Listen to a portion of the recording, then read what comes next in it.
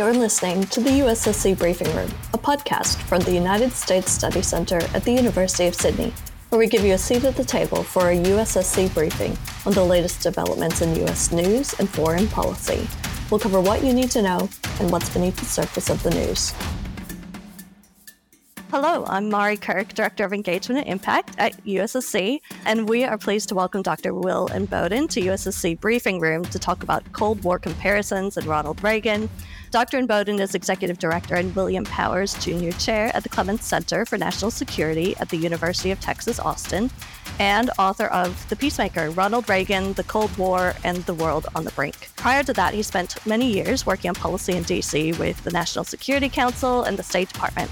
So, Will, at the end of this episode, I'm going to ask you to share your favorite by the numbers fact or stat about Ronald Reagan or your book at the end. And I've been trying to guess what it might be, but I looked forward to seeing how close or far away I am.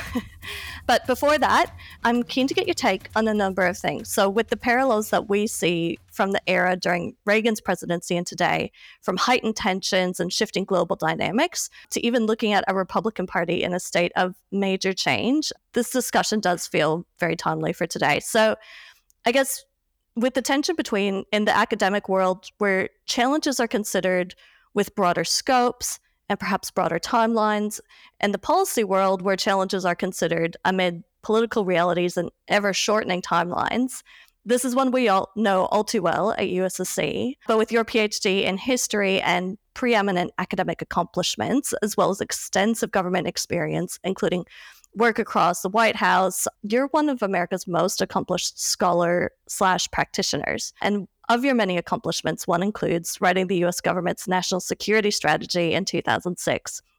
Few responsibilities require more academic and policy insight than producing such a document. So from your unique perspective, can you give us an idea as to the value of the national security strategy document and how U.S. grand strategy has evolved since World War II? Well, it's a pleasure to be here with you, and I'm so honored to be hosted by the U.S. Study Center here. And of course, you know, your new leader, Mike Green's a longtime friend and colleague. I will issue the disclaimer that I'm certainly not worthy of all those accolades you were throwing at me in your introduction there, but I appreciate the warm welcome to Sydney. So the question about the value of the national security strategy and then the evolution of American grand strategy overall since the end of World War II.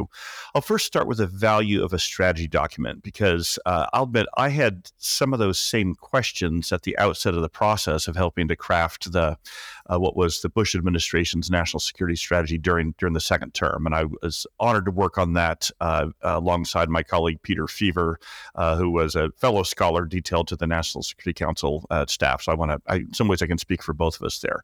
But what I came to appreciate as the value of a strategy document like that were several things I'd point to. First, the mere fact of producing one forces the U.S. government to think more strategically, right? So the process itself matters. Now, in this case, we were fortunate to be serving President George W. Bush and a national security advisor, Steve Hadley, and then a very capable team of staff colleagues on the NSC, Mike being among them, who was leading Asia policy at the time, who were inclined to think strategically as well. But still, the very fact of producing a document like that, whatever one may think of the final outcome, it forces senior policymakers to get in the room together to think about how we want to articulate our sense of America's role in the world, what our priorities are, what the main threats are that we see, how we're going to address them. Also, what are the opportunities that we may see, and how do these different things fit together? So it almost forces you to come up with a theory of the case about what is the nature of the world that we're in and the United States' role in it, in that particular one. In this case, we were doing it at the height of what was known as the war on terrorism, right? So this is a few years after 9/11. There's still a very acute concern about the ongoing persistent threat of another large-scale mass casualty terrorist attack on the United States. We were in the midst of two hot wars in Afghanistan and Iraq at the time against that larger backdrop too. And so the threat of terrorism and America's response to it was kind of the governing paradigm that we are working with. And so the strategy document forced us to articulate what, our longer term strategy was there in addressing that. But this was also against the backdrop of real shifts in the global balance of power and early signs of what we're now living through now in this year 2023. But this is back in 2005, 2006. We're working that early signs of a resurgent and somewhat hostile Russia, and early signs that our engagement strategy with China was not bearing all the fruit that had initially been hoped of a more responsible stakeholder on the international scene, of some political reform, some of the other improvements that we are hoping to see in China. And so part of the strategy process also forced us to take a look about what do we see as the trend lines or our projections about where our relations with great powers like Russia and China are going. Another important part about producing a strategy like that is you do have to think historically. You have to try to you're not just looking at what do we think is going to happen in the future, but situate yourself in the stream and the certain continuities of the past. And so we looked very much to the early Cold War, America's first debut on the global stage as an international leader, as a new superpower in the late 1940s and early 1950s. And we self-consciously look back to parallels from that time to the one that we are in in the early 2000s, again, times of tremendous international flux and shifts in the system. I'll come back to that in a second. Your question about the evolution of American strategy. Another important part about doing a strategy document is it forces you to think about the multiple audiences for it. In this case, and I could give entire mini lectures on each of these audiences I want. I'm just going to rattle through them, and hopefully our listeners will appreciate this. So the strategy is mandated by an act of Congress, and so Congress is one of the main audiences because they are funding American national security and national strategy. They're funding our defense, our diplomacy. They're writing a lot of the laws governing it, and so Congress wants to see what's the executive branch doing with strategy. What we call the broader interagency, the different cabinet departments and agencies in the United States government responsible for national security, down to the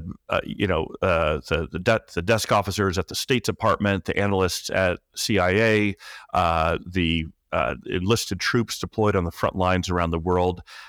This is also a document for them. It's kind of a blueprint from their commander-in-chief, the president, saying, here's what my priorities for American national security are, and here's how all the different important things that you are doing fit into that broader strategy. So it's a blueprint for people who may be working on an individual issue. U.S.-India relations, U.S. trade policy, U.S.-Africa policy, to understand how it may fit into the bigger picture. And of course, foreign governments are an important audience for this too. The main parts of the strategy were unclassified. There were some classified parts, but the main parts of it were unclassified. And it is a message to the world about how the United States sees its role and then sees the importance of its allies fitting in. And then, it's language about some other states who may be emerging concerns or even adversaries. We had some strong language in the strategy, for example, on Iran and North Korea, and some warnings on China, as I had mentioned. So those are the audiences, and those are the purposes of it. Then, just briefly, as far as how American grand strategy since the end of World War II has evolved, I generally identify 4 different phases. So there's the Cold War phase, when the main strategy paradigm is containment, trying to contain any further expansion of the Soviet Union. And that goes through different iterations, but that's the main strategic framework for about 4 decades, really. After the peaceful end of the Cold War and the collapse of Soviet communism into the 1990s, we move into the second strategy of enlargement, which is where the United States was trying to engage and enlarge the number of market democracies in the world to help integrate former adversaries like Russia at the time, an effort to integrate them into the international system, expanding the G7 to the G8, for example. Efforts to also integrate a rising China, but still a communist power, into this broader international order. We could come back to what worked and what didn't about that strategy. The third phase is post 9/11. It's the counterterrorism era. The strategy, I would say, there is protection. The whole paradigm is protecting the United States from any further terrorist attacks. And then the fourth phase is the one that I think we're in now. Started in the last 5 or 6 years ago, of great power competition. And so that the paradigm there is competition. I think that at the time that each of those four strategies was developed, containment in the late 1940s, engagement in the early 1990s, so on, they were considering the other options the best paradigms we could embrace, right? And each of them had a number of successes we can point to. But one of my mantras, if you will, is that in a fallen, imperfect world like we're in, there are always going to be difficult trade-offs. There's always going to be downsides. There's always going to be risks. There is no such thing as a perfect strategy that will exploit every opportunity and solve every problem. And every strategy will have within it some weaknesses or deficiencies or downsides. And so we should not be utopians and think that we can eliminate all those, but rather those just need to be managed. And so my critiques, if you will, of some of those strategies is not so much that it was the wrong paradigm at the time, but that we did not have built into it enough testing of those assumptions or questioning about what are new indicators where this strategy might not necessarily be fully working until we had started to see some of the downside costs of it. But a lot of strategy is about managing problems rather than necessarily solving or fixing them. So anyway, I know I threw a lot out there, but I hope your listeners will find that it's a good grist for the mill for further conversation. No, it's great. Thank you. I think it's a great thing to get a deep dive on all of that. And I'm keen to it's great to understand both those phases and that maybe some of the different decisions they made were not inherently mistakes, but if they maybe should have had more robust questioning and those strategic thinking imbued into the design of those strategies. But I'm keen to take a deeper dive into President Reagan in particular, and looking very much at that Cold War to post-Cold War, I guess, a transition and that end phase of the Cold War, really. You wrote a very excellently reviewed book on Ronald Reagan's foreign policy. Can you give us an idea as to how his approach during the Cold War was different to his predecessors? And was it just simply a matter of outspending or outlasting the Soviets? Yes, well, this is a great segue from what we were just talking about, the broader, sweep of the different phases of American strategy, because when Reagan comes along, when he is elected in 1980 and takes office in January 1981, a big part of his presidential campaign was his critique of what he saw as the inadequacies and limits of that containment strategy. And to give some of the outlines here, so containment, as I mentioned earlier, had been predicated on stopping further expansion by the Soviet Union, keeping them, somewhat contained, if you will, avoiding a hot war with them, but also not conceding even more global influence and control as they were seeking. But Reagan's concern by the 1970s is, to oversimplify a little bit, that containment had somewhat run its course, where it had shifted into this, what was known as détente of the United States trying to reduce tensions with the Soviets. But Reagan saw that this really, he worried that this amounted to essentially losing as slowly as possible. But that is still losing, right? And what had happened is a number of the broad foreign policy expert community had come to accept the Soviet Union as a permanent fixture on the geopolitical landscape. The Soviet Union had been around for 70 years or so at that point. It appeared strong, robust, resilient. We had some sense that its economy wasn't perfect, but it seemed like it could keep bumping along for decades longer. And so the governing American paradigm was like, let's just manage relations with this rival great power. And the belief was that the Cold War was essentially a great power contest, a standoff between two strong nations, the United States and Soviet Union, that happened to be have an ideological component or a battle of ideas between these two. One's a democracy and one's totalitarian, obviously. Well, Reagan rejects most of those precepts and assumptions. He believes the Soviet Union is more weak and vulnerable. He does not accept it as a permanent fixture on the geopolitical landscape. And he reverses that equation. He sees the Cold War as primarily a battle of ideas that happens to be laid on top of a great power contest. So he sees both elements there too, like others did, but he privileges that battle of ideas part. And from that, it follows that he does not see the Soviet Union as a rival nation to be managed. He sees it as a vile idea to be defeated. And he particularly wants to see the defeat and the ending of Soviet communism.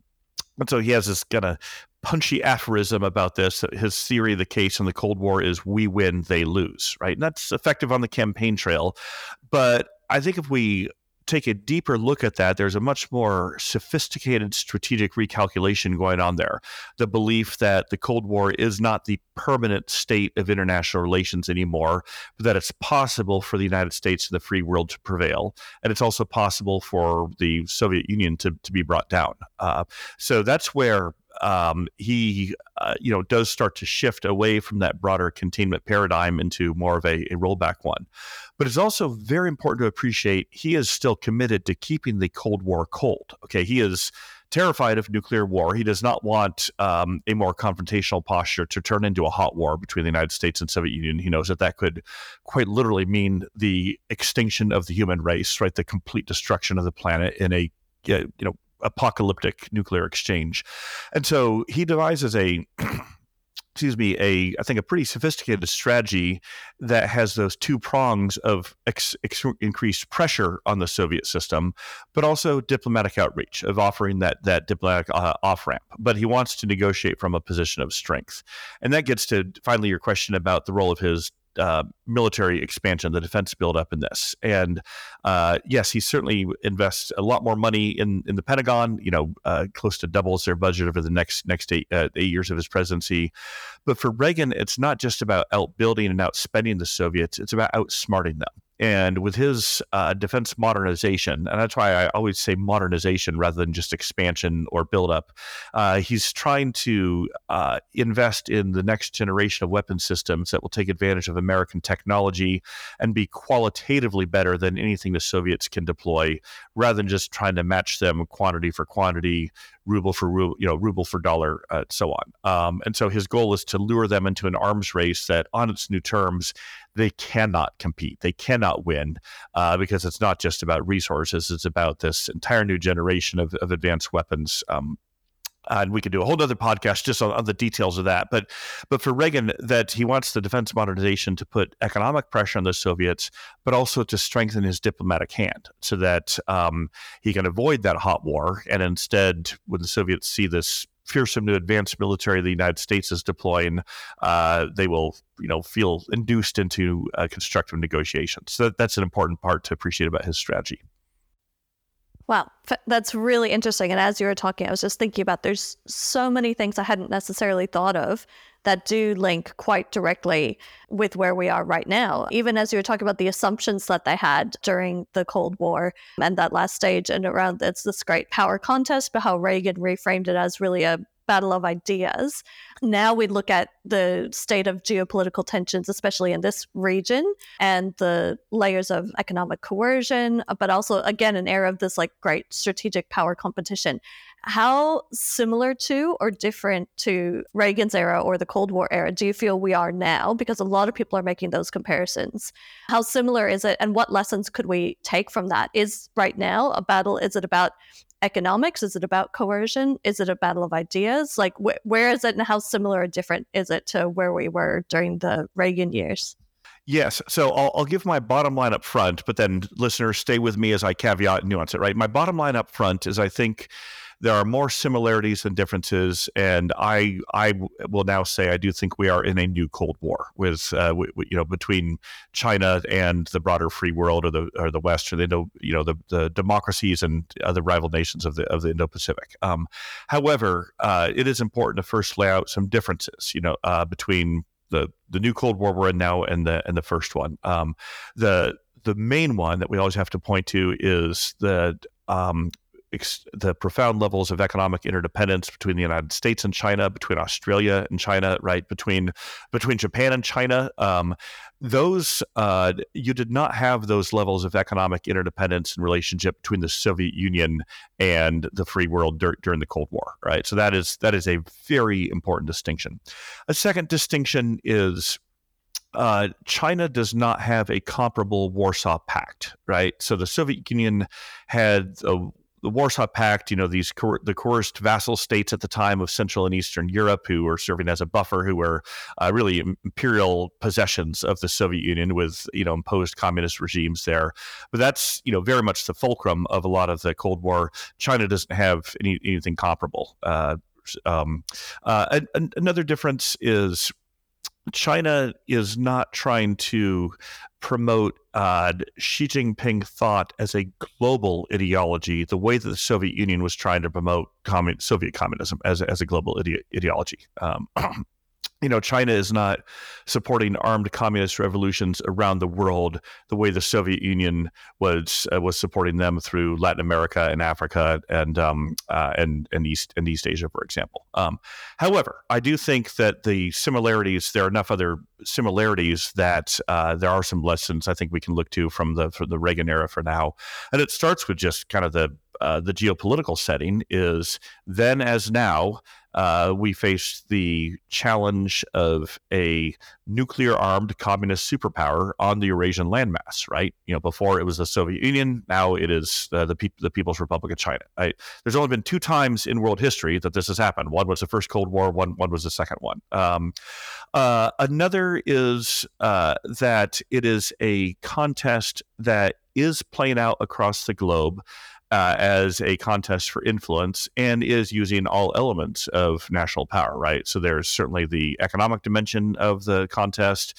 There's the political diplomatic one, as China is jockeying for influence with African countries, with Latin American countries, certainly here in the Indo-Pacific. And it is still cold in terms of the United States and China are not in a hot war right now, and we certainly want to avoid that, almost at all costs. So that's another similarity. And then finally, I still think that it is a battle of ideas. I mentioned earlier that China is not trying to promote its ideology globally in the way that the Soviet communism did, but just taking Xi Jinping seriously and on his own terms and looking at his words, he's very much positing this as a contest of ideas. I mean, he says, his rules, starting with Xi Jinping thought, starting with the ideology of the Chinese Communist Party, as very central to his legitimacy as a core part of what he is trying to protect. This is a Leninist party system with the party over and above the state and the military. And as our friend and colleague Aaron Friedberg of Princeton has put it before, Xi Jinping's goal is to make the world safe for autocracy, right? To make the world safe for authoritarianism. And one reason why he has identified the United States and our friends and partners as his principal adversaries is he does not like the ideas and values that we stand for, of the liberal international order as it's known, of self-determination, of open markets, of some sense of self-government. So, the final thought on when we drive this thread back to our discussion about assumptions, 20, 30 years ago, the prevailing American strategic assumption, which I think was probably shared here in Australia and Japan and elsewhere, was that, two key points. One, that as China reformed and modernized economically and was, brought into the international economic order, that it would reform politically. And as we'd seen with the peaceful transitions from formerly communist countries to market democracies in Central and Eastern Europe, we hope that they would follow that path and that they would become a more responsible stakeholder, if you will, like a more responsible and constructive member of the international community. And second, we believe that they would, as they rose, largely be a status quo power, that they would embrace the international order that they had benefited from so much already, and that continued to exist. They would just be a more powerful member of it. And we see now both of those assumptions were wrong. First, the economic engagement and growth did not lead to political reform and better international behavior. It just made them, it made them richer, but also made them in some ways more belligerent and aggressive. And second, they are clearly now a revisionist power. They are trying to shift the terms of the international order, where China becomes a much more dominant player and can set its new versions of rules. Certainly inimical to American interests and Australian interests and the interests of a lot of other nation states in the region. Right, thank you. I want to pick up on your point in this new battle for ideas and how Xi Jinping wants to make the world safer for authoritarianism and that form of power. It's hard to hear that and not think about the ties that we see in the Russia-China relationship developing. How do you see that evolving Russia-China relationship as a factor in both the Ukraine conflict and also in Taiwan? Yeah, this has been this growing, first condominium and now even, partnership with, quote, no limits between Russia and China is a very big story. So first, to put it in historical context, the ties between Moscow and Beijing are their closest now since the 1950s. The last time we saw such, close affinity and partnership was in, the very early days of the People's Republic of China, after it had been, supported and sponsored by the Soviet Communist Party in the Kremlin. And so that right there tells us we're in, not quite completely unprecedented times, but we've not seen this particular geopolitical configuration in 70 or 80 years, especially because historically these two countries have been more rivals, right? They had not had deep partnerships in the past. So it's surprising. And it is driven certainly in part by a shared ideology, right? A shared commitment to authoritarian rule, a shared hostility to the market democracies of the world, a shared hostility to other states who do not want to be, dominated by Moscow and Beijing and their particular designs on how the world should work. And so, some of it is perhaps shared interest that has brought them together, but it really is that shared ideology too. And so this is why I've said in another context, what happens in Ukraine will be very influential on the future of what happens in the Indo-Pacific and certainly in East Asia. And that's why I think, a lot of countries here in the region are watching very closely to see what happens in Ukraine. As China has continued with its support for Moscow, it is invested in, some sort of successful outcome for Putin's aggression there. Of course, the Ukrainian resistance and the way it's galvanized Western support in turn has been watched very closely by Taiwan, I know, and of course by Beijing as well, as they're assessing the future of the cross-strait relationship and certainly the future of some sort of autonomy and self-determination for Taiwan. And then in turn, were Putin to prevail in Ukraine, I think that would very likely not be the end of his aggression. It would put a lot of the rest of Europe at some risk of where he might turn next, maybe one of the Baltic states or Moldova.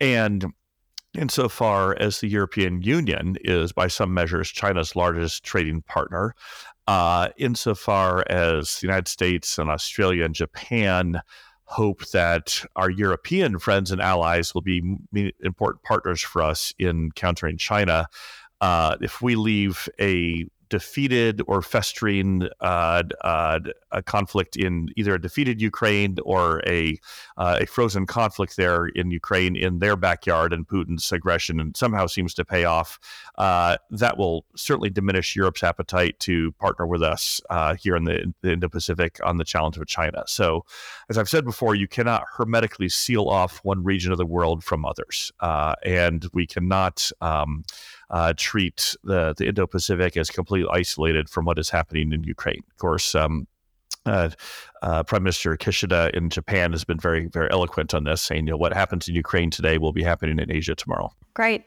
Very fascinating to hear about and think about these very real salient issues. And I'm just thinking we're in the context of a lot of big political announcements happening in the Republican Party at the moment. And as someone who's worked both in a Republican White House and with Republicans in Congress, and you've briefed a number of high-profile Republican politicians, where do you see the Republican Party? Where do you think it's headed in terms of both foreign policy? But then I'm keen to get your thoughts on it just more broadly going into the 2024 election and beyond as well. But I think if we look at China, if we look at Ukraine, and there's a lot of testing of this resolve, where do you think it's moving in your understanding of the Republican Party at the moment? Yes, boy, a big question there. And as I was saying to a colleague the other day, this is currently one of the most uncertain kind of influx political landscapes I've lived through in my lifetime, both within the Republican Party, but also even thinking about the broader 2024 election landscape. So I cannot sit here and make any predictions. Whatever I predict, I'm sure will somehow be wrong. It's just very uncertain. But on foreign policy, the Republican Party is going through a very noisy, messy, but important internal debate about what is its. Actually, I'll even say what's I'm a Republican stance on foreign policy. Now, the historian in me can point out that this has been something of a repeated cycle, right? I could go back. I won't give a lengthy disquisition on this, but I could go back to the earlier turn of the century, right? The 1890s, early 1900s, early 1900s, 1910s, and trace out that almost like clockwork, every 20 to 30 years since then, there has been a bigger internal debate in the Republican Party to oversimplify, roughly between the more internationalist-minded wing that sees an important role for the United States on the global stage, exercising international leadership, projecting power, engaging with allies, so forth, and the more, there's different labels for this: isolationist, nationalist, unilateralist, right? Segment of the party, which prefers to focus more on America's needs at home, is more suspicious of engagement and leadership abroad, and so on. Obviously, I'm speaking in generalities here, but we could go into a lot of detail. So in that sense, we're living through one of those new cycles. I do hope that readers of my book on Reagan's foreign policy will see it not just as an interesting historical account, but also an account of a recent, very successful Republican president who was committed to allies, to promotion of human rights and democracy in an open trading order, to international leadership, to standing firm against an authoritarian foe, who believed in more open engagement in the world. Certainly was looking out for America's interests too, right? And was actually quite prudential and cautious about the use of force. Reagan was not trying to go around starting new hot wars in the world, but really believed in that integration of military power and diplomacy. And I think that even though he was a product of his times, and I said, we're not living through those identical times again, that there are enough enduring principles there that, I hope it can be something that the current generation of Republicans looks to and think, all right, well, those policies seem to work out pretty well. They weren't perfect. They seem to work out pretty well. And so when, today's Republican voters are thinking about this, I think that a lot of them are feeling somewhat whipsawed, right? There's certainly some discouragement, understandably so, over the unhappy outcomes in Afghanistan and Iraq, and questions about the tremendous blood and treasure the United States spent there. But also, I think there's an awareness of the growing threat from China, and certainly from Russian aggression, and the realization, well, we cannot just sit back behind the false security of our hemispheric repose, if you will, right? That, as Reagan would often say, we have our troops stationed over here in Europe because we know we need to meet threats over here before they come to our shores. I'm paraphrasing there a little bit. So I can understand at one level maybe the appeal of withdrawing or disengaging from the world, or not wanting to spend as much in the military or be as devoted to allies as we do. I understand some of the political appeal of that. But when you consider what that leads to, when you consider the vulnerability it puts the United States in, when you consider the potential costs and risks it bears, I certainly hope my fellow Republicans will come around to seeing the importance of an internationalist wing again. The main proponent of the more isolationist one, of course, is Donald Trump, who certainly has his devoted followers. But without going into all the others, it seems like most of the other likely or declared Republican candidates have some sort of broader commitment to internationalism and that Reagan legacy. One of my favorite things when I'm talking to a historian is I can always remind you that the state you find yourself in right now is not unique. It's happened before, and you can point to some time in history. History is often cyclical, and that context could really help you have a better understanding of where you are now. And I find that helpful even if we look at the Republican Party and all the questions at the moment. It's nice to know, oh, they've been here before. This is not unprecedented. I'll be interested to see where it goes next. Now, as I mentioned at the top of the episode, I'm keen to get by the numbers, fact or stat from you related to either President Reagan or your book that's out. Do you want to tell us what you chose for your by the numbers fact? Sure. The number I'm going to pick is 0. And I will tell you why. 0 is the number of intermediate range nuclear weapons that the United States and Soviet Union possessed after Reagan and Gorbachev negotiated and signed the Intermediate Nuclear Forces Treaty. And I bring this up because it is really one of Reagan's signature accomplishments. And it still is the only treaty in history that abolished an entire class of nuclear weapons. And the intermediate range, without getting too technical, the intermediate range nuclear weapons were particularly dangerous and destabilizing because of their short flight time until they would hit targets, because of their mobile nature. And when the Soviets had deployed theirs, both in targeting most of the capitals of Western Europe, but also targeting most of our allied and partner capitals in Asia, right? Targeting Tokyo, targeting Seoul, targeting Beijing at the time. It was absolutely terrifying. And so when President Reagan then deployed America's intermediate range nuclear missiles to counter those, it was a very frightening moment in the Cold War. People thought, it was in some ways we came as close to nuclear war then as we hit since the Cuban Missile Crisis. But Reagan did that as part of his bigger diplomatic vision to eventually eliminate all those weapons. And he knew that you first needed to threaten to throw a big punch to create the conditions for diplomacy, but certainly for his ultimate vision of reducing, even eliminating the threat of nuclear war. And so the fact that he and Gorbachev, the United States and Soviet Union, were able to get to 0 confounded all the critics and skeptics. It remains one of the most remarkable diplomatic achievements, I think, in American and world history. So that is my number for you, 0. Fascinating. Thanks. I learned something and I didn't realize that, but that's quite exceptional. I thought you might do something about Ronald Reagan's sweeping victory in his second presidential campaign, which was also quite remarkable by the numbers. Yeah. Oh, there's a lot of other numbers I could have given you, or the number of words I had to cut from the first draft of the manuscript to get the book down to size. So yes, but I think 0 is the one that best captures that part of his legacy. Oh, it's fantastic. Thank you. Thank you so much for joining us today. I've really enjoyed getting to look into these issues, understanding more about the topic and really how then we can apply those lessons for today. I'm leaving feeling more optimistic and hopeful, and I really appreciate that. So thank you very much. Thanks. I very much enjoyed it. As we wrap up, I'd like to point out a couple of other podcasts that may be of interest. We have our Technology and Security podcast, TS, run by Dr. Mia Hamandari, USSC's Director of Emerging Technology, as well as our USSC Live series that runs recordings from our major live events. Recent episodes include our interview with Qantas CEO Alan Joyce and discussion with former US Ambassador John Barry, our researcher responses to the AUKUS report, and our panel discussion with the cast of Hamilton, Australia. You can find these on our website, ussc.edu.au, or wherever you get your podcasts.